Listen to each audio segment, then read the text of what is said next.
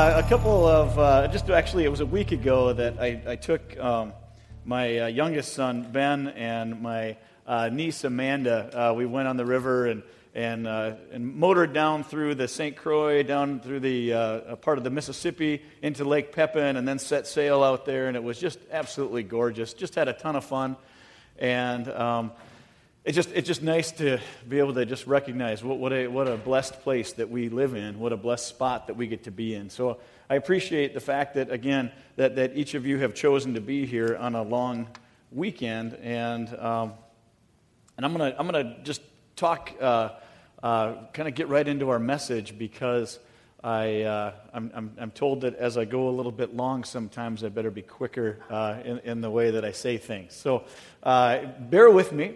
Bear with me as I share the things that we're going to go over today.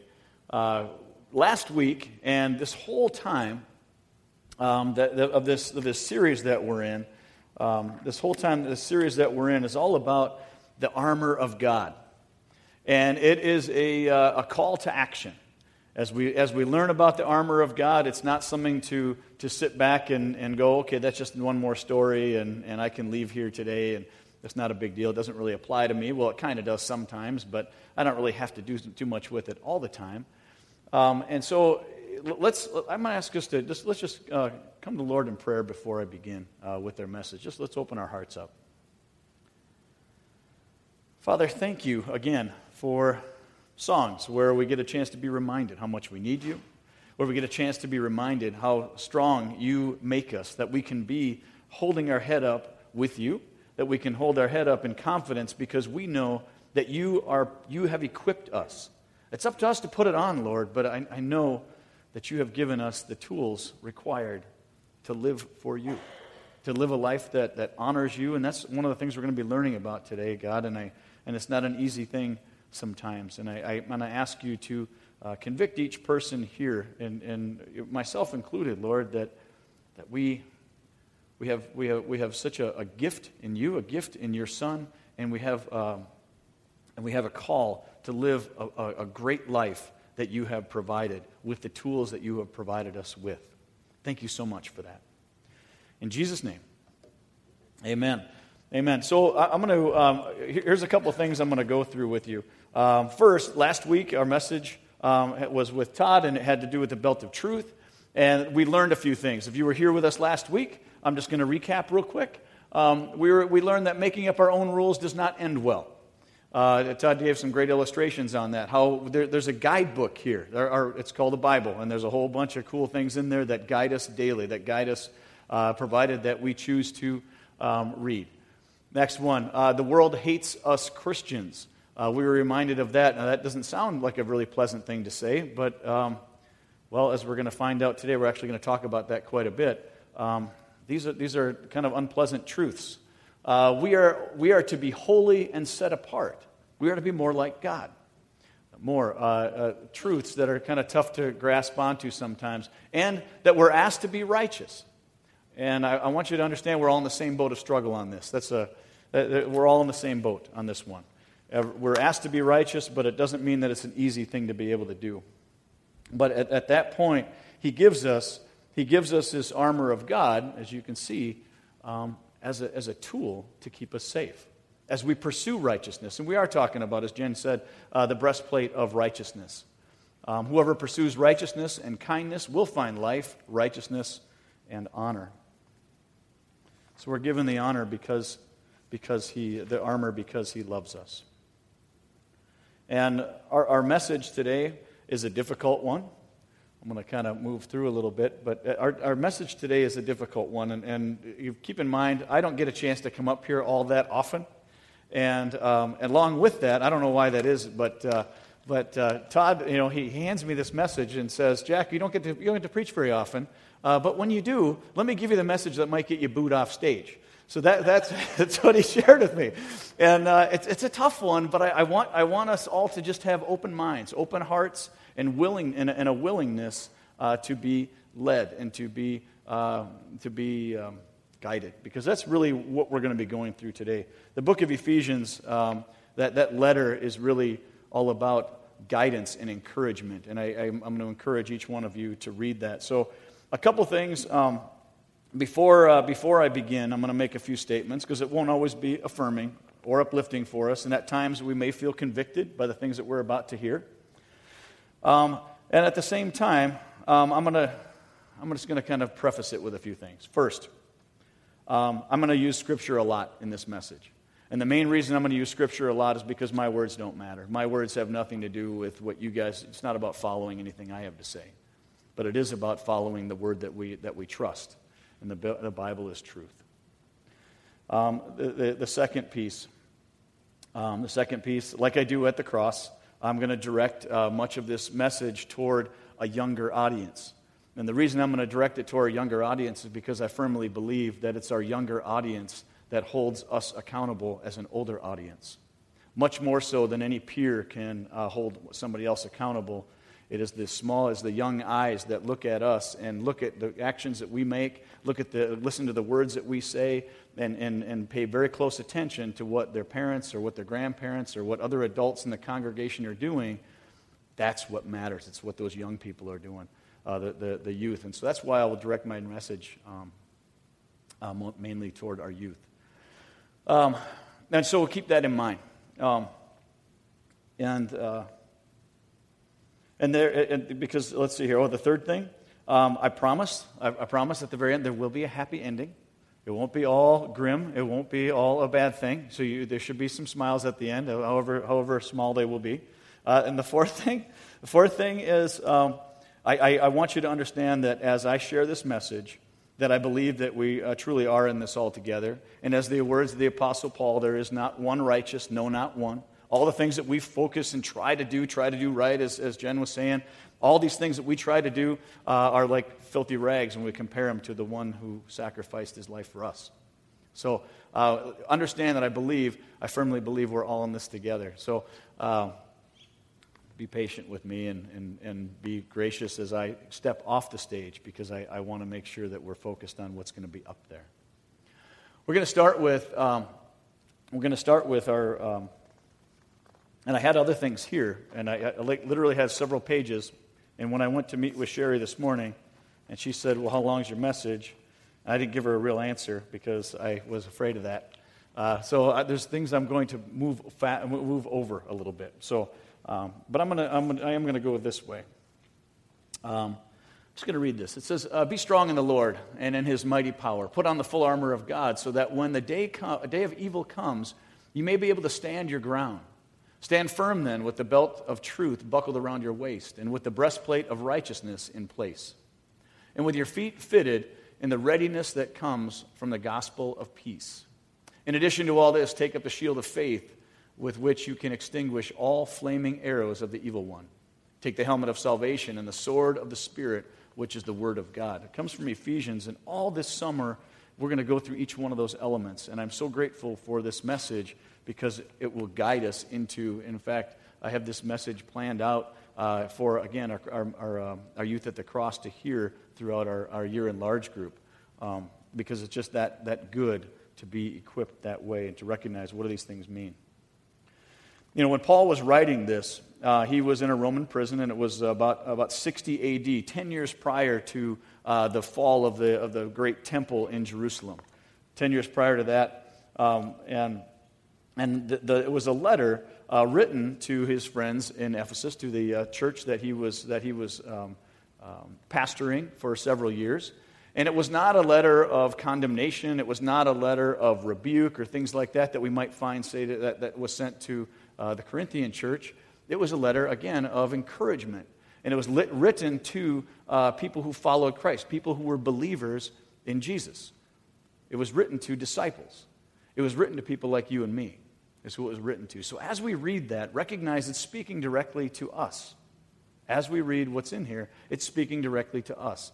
And when it talks about putting on a breastplate of righteousness, we're to do this daily. We don't wake up in the morning and automatically have this armor on. We don't wake up in the morning and automatically we're equipped immediately. It takes an effort and an action to be able to do this. And that's what each one of these elements that we're going through in this series is all about. So if we're Christian, if we call ourselves Christian, we're to do some things on a regular basis, and our actions should show that in a daily, with a daily change, with a daily commitment to what our Bible is sharing with us. So what are we to do? It says, if we follow the one who is perfect in all ways, the one that is holy, the one that is infinitely and perfectly just, morally flawless, we follow the guidance of our God, which everything in him, for him, of him, by him, all those things are perfect. We follow him because he gave us instruction. Biblical instruction on Christian living, and this is what I love about our Bible because it's very clear. And that's what I'm going to lead us into today, is just reading. We're going to do some reading today. But before we do that, what does that really mean? The breastplate of righteousness, it sets us apart. As believers, we're to be set apart from the world, and this is the meaning of being holy and living a holy, righteous life. It means to be set apart. It means to stand out. It means to be different. Jesus knew this. That was his expectation of each one of us. And in fact, just shortly before Jesus' crucifixion, he was praying to his heavenly Father. He was praying to our heavenly Father. And he was talking about his disciples. And he prayed for them. He prayed to his Father on behalf of them, on behalf of us, who are disciples. And he says, I have given them your word. And the world has hated them because they are not of the world. Just as I am not of the world, I do not ask that you take them out of the world, but that you keep them safe from the evil one. This is Jesus praying for each one of us. In John writes a letter of kind of of affirmation, and within that he writes, we know that we are from God, and the whole world lies in the power of the evil one. Again, we are separate. We are different.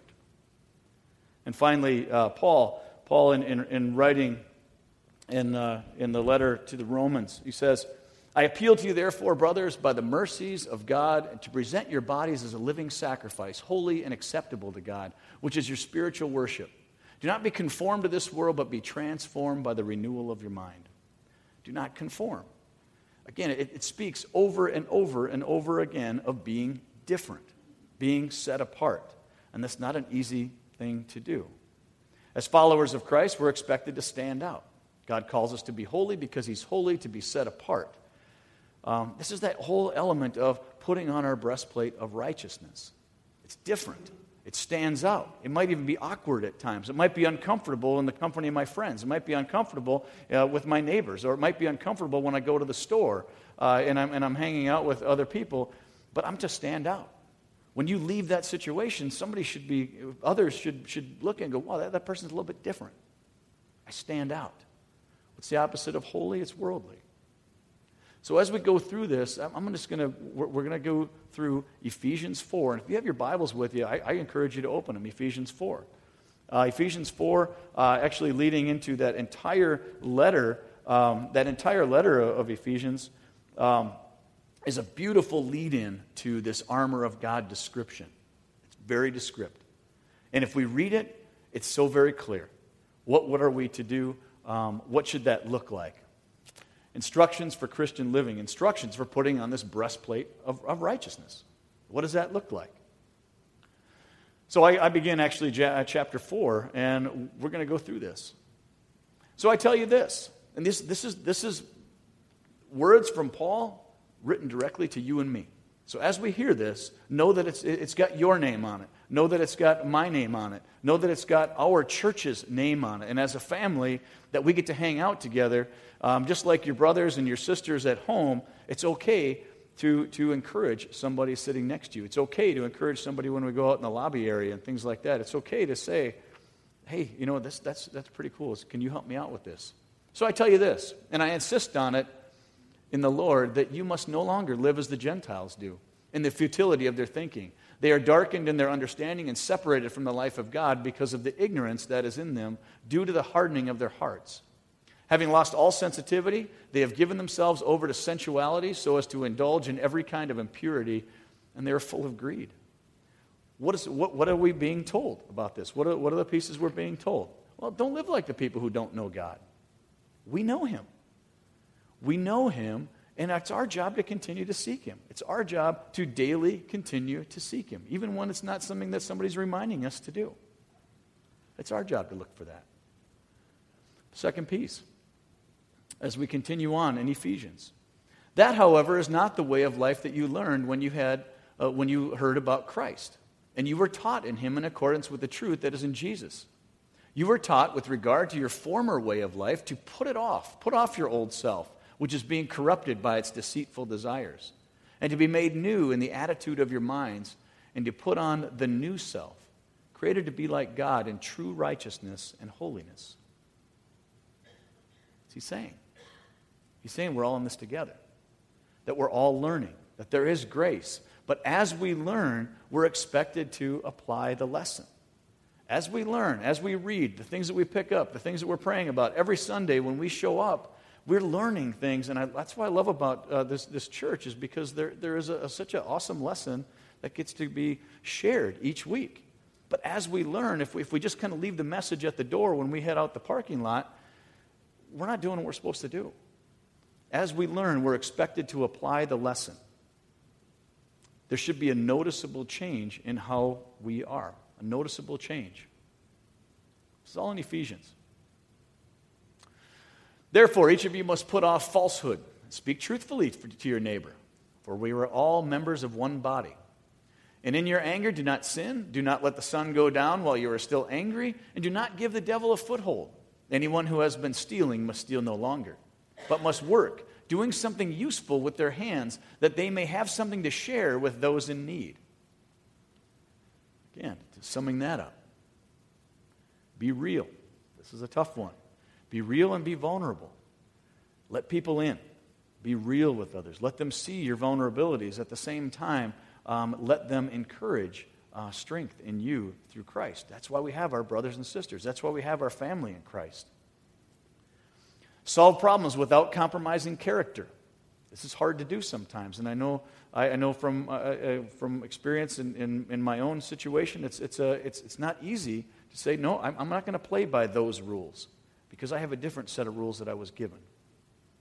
I'm not allowed to play by those other rules. I'm bound by these rules. And this last piece, this is something I've taught my children forever. They could care for yourself so that you can care for others. You may not want to learn something. This is for kids. You may not want to learn that particular topic in school, that sort of thing. It doesn't apply to you. But it might apply to a friend sometime. And so learn it. Take the time. Embrace it, because it might be an opportunity for you to help somebody else. Care for yourself so you can care for others. And do not let any unwholesome talk come out of your mouths, but only what is helpful for building others up according to their needs, that it may benefit those who listen. Do not grieve the Holy Spirit of God, with whom you were sealed for the day of redemption. Get rid of all bitterness, rage, anger, brawling, and slander, along with every form of malice, and be kind and compassionate to one another, forgiving each other, just as Christ, God, forgave you. We're asked to refrain from foul language. It's kind of these are finger-pointing opportunities here. And we're asked to refrain from foul language. We're asked to encourage one another. We're asked to forgive as we've been forgiven. Bottom line is, we're asked to be set apart from the rest, just as Jesus was. And it's okay to be corrected. We have to be open to that. It's okay to be rebuked. It's okay. We have to be open to that. We have time. So they have.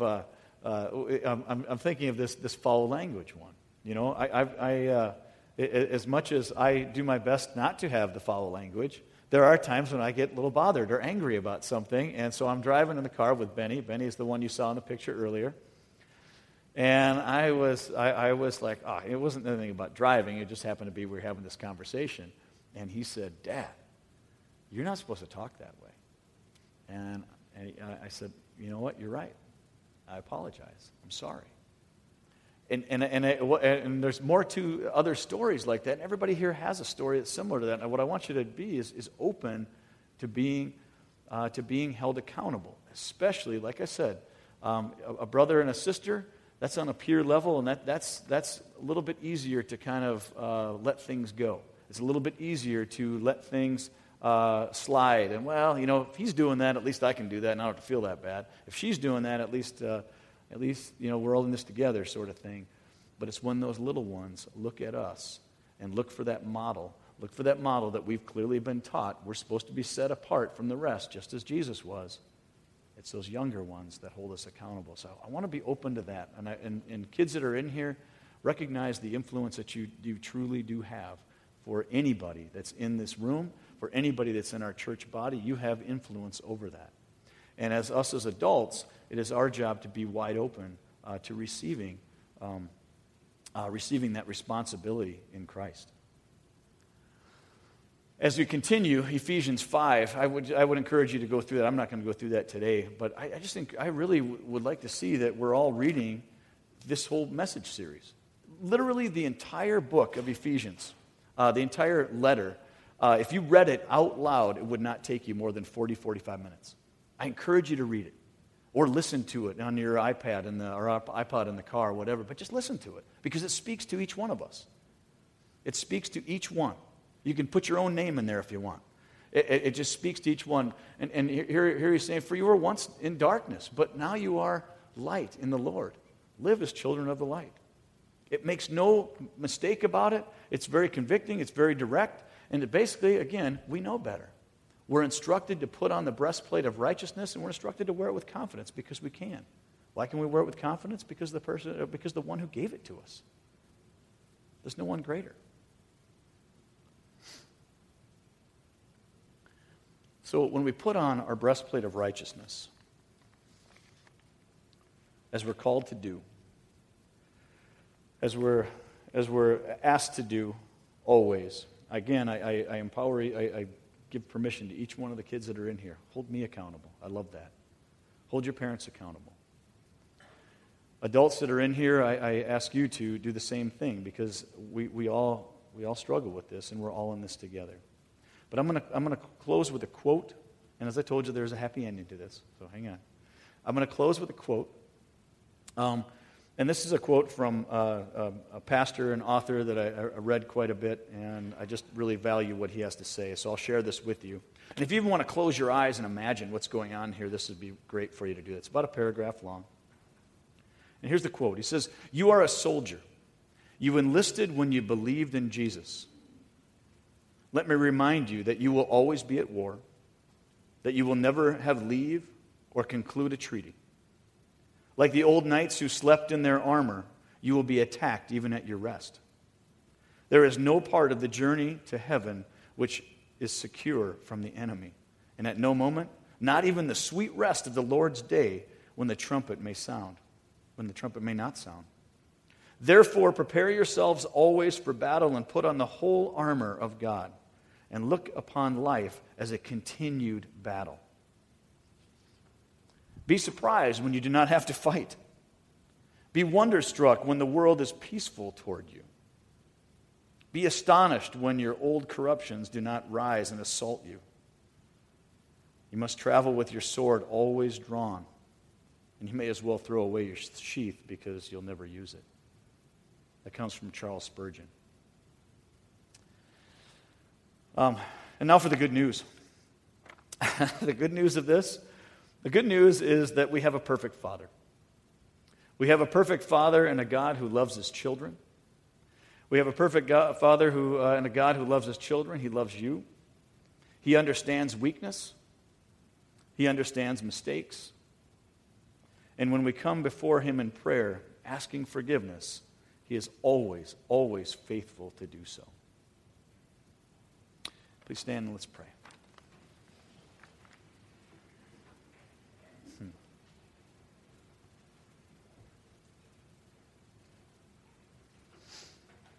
Father, we give you thanks for your clear words of instruction.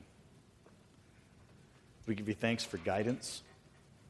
We give you thanks for a church family that that is willing to love even in the face of mistakes that are made.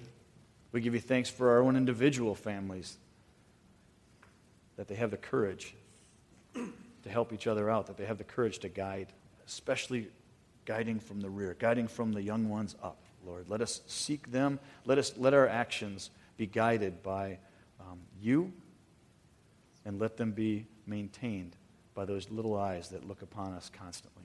Let us put on our breastplate of righteousness. Let it be something that we're not afraid to do. Let it be something that we're not too proud to let somebody else hold us accountable. Lord, I give you thanks for each person in here, for the message that they get a chance to hear, for your words. In Jesus' name. Amen.